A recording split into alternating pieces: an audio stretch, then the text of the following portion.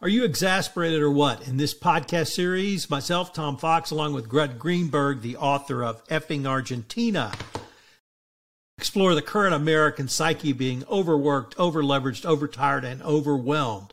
Find out more about the American exasperation with, well, exasperation. In this edition, the newest addition to the Compliance Podcast Network, a podcast where we unpack stories of exasperation from American life, from debt to PTA to television shows, and even perhaps a tennis player or two. I'm your co-host, Tom Fox. And I'm Greg Greenberg, author of Effing Argentina and 10 More Tales of Exasperation.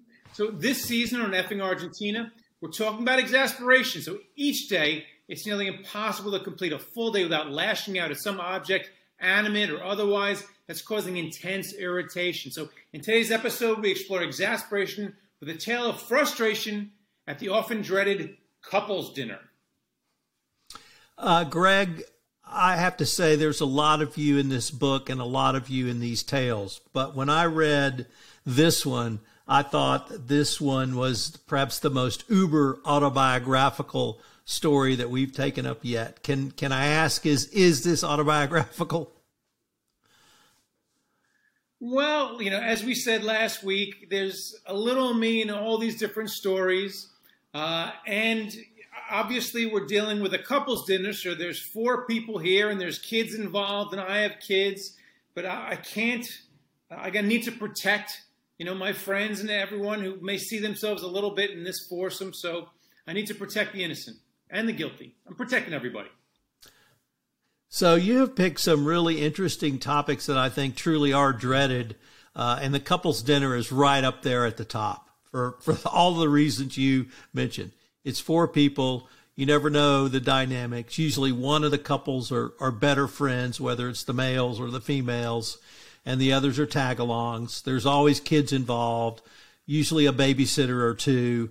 And if you're at the home, if the kids are home where you're eating, you have to worry about that. This tale does not have the ubiquitous cell phone, but it does have something else, which you have called the X+1. What is the X+1? So an X+1 personality is someone who basically needs to better you. So if you say, I had the best bagel ever, it's the type of person who says, no, I had a better one. And it's not like it's a competition. If you enjoyed your bagel, that's fine. If you enjoyed your bagel, that's fine. There's no reason for someone to come in and top your bagel. Like if you have X, there's no need for someone to come in with an X+1. Some things, there's just no need for competition. But there's some people who feel that everything has to be a competition and they need to win. Greg, I don't want to sound prejudiced or even stereotypical, but most of us Southerners would tend to think of you New Yorkers as all being X+1. Is that a fair characterization? Is that unique to the greatest city in America or not? Well, in order to survive in New York, you need to be competitive. I'm just kidding. No, but I think that it's a type of personality where they really feel the need to top you in anything, even if it's some inane exercise. I mean, clearly there's competition in life, but it's not necessary in a couple's dinner. It's not necessary in a lot of aspects of life. So you've worked in some very competitive industries in your professional career. I have as well. Why is it that we will tolerate that type of behavior in the professional setting, but not at a couple's dinner? Well, I don't even know if it's that tolerable in a professional setting, because in the end, you want your team, whether it be in a law firm or a securities firm or marketing team or whatever, you want your team to succeed. You want your product to succeed. You want your firm to succeed. And whenever you have someone who's in it for their own glory and who wants to rise above everyone else, and in order to push ahead, push other people down, or make other people feel worse about themselves, that's never productive in the long term. And when it comes to doing that at couples dinner, during our free time, it's so scant. You get so little free time. The last thing you really want to do is to kick back and have to deal with someone bloviating, or to tell you that if you went on the really great trip to West Hampton, for them to tell you that no, West Hampton's not a great Hampton, you need to go to East Hampton. Last thing you need. So talk about Jody and Joan. These seem to be, once again, what a lot of people think of as stereotypical New Yorkers, New York wives, New York mothers. They seem to have a lot of similar experiences. What binds them or bounds them together so closely? Jody and Joan are two professional women in New York. And like a lot of professional women, they're striving to get up that corporate ladder. It's not easy for women anywhere. And they had children at the same time. And a lot of professional women find that if they have children at the same time in New York, then they're going to the same gymboree classes, and they're going to the same restaurants and other type of classes, and they become friends. And that's actually how a lot of New York friendships happen, I guess, out of New York City as well. I don't know if I'm biased, but it's where I live. But that's how you see a lot of friendships take place, is that women meet after they have kids, and then there's sort of like a parallel lines where they become friends. And a lot of times the husbands get roped in, and then eventually you may have a couple's dinner. So let me focus on each one of the wives now. Let's start with Jody. Why does she blow up when such people as David turn up in her life, i.e. the X1s, and pontificate so much? Well, she just doesn't have a lot of patience for an X+1 or someone who needs to top her if she says something. Once again, it's not easy for women to get ahead still in corporate America or on Wall Street, so they have to fight. And the last thing they need is a mansplainer or someone to top them. So she's very sensitive to that fact. So whether it's at work or out of work, if someone comes and has to best her, really for no need, it really gets her going, and she has a really short fuse when it comes to that. So what about Joan?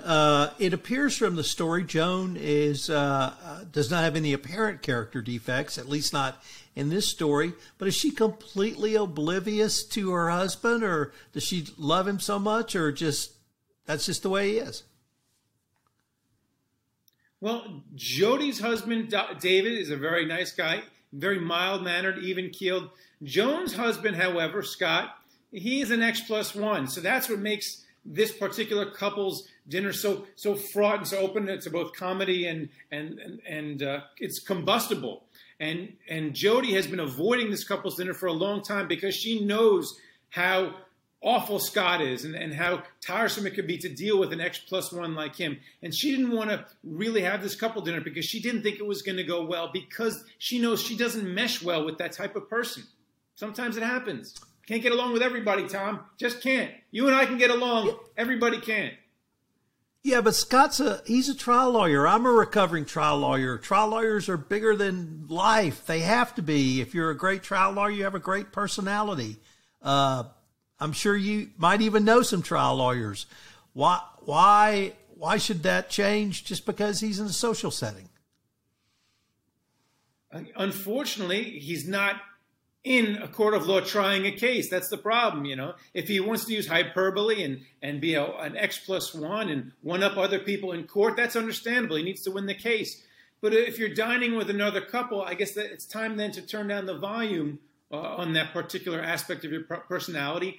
And he's the type of person that can't turn down the volume. And in effect, he really doesn't know that, that he's doing it, that he's always topping people. And unfortunately, Joan doesn't stop him. Maybe it's one thing that maybe she's oblivious to it. Maybe she likes that in him. But either way, it's something that her friend Jody can't stand and that her husband doesn't create for a great night. So this was the first of the 11 tales of exasperation where you actually give instructional advice. And you give that, of course, in the form of storytelling. And that instructional advice is how to deal with an X+1. So what was the strategy that meek, mild-mannered David employed, and why was it so successful? What David employed to calm down his wife so she wouldn't combust, and to put Scott, who was an X+1, in his place so he wouldn't set his wife off, is he employed the strategy of using X plus 2.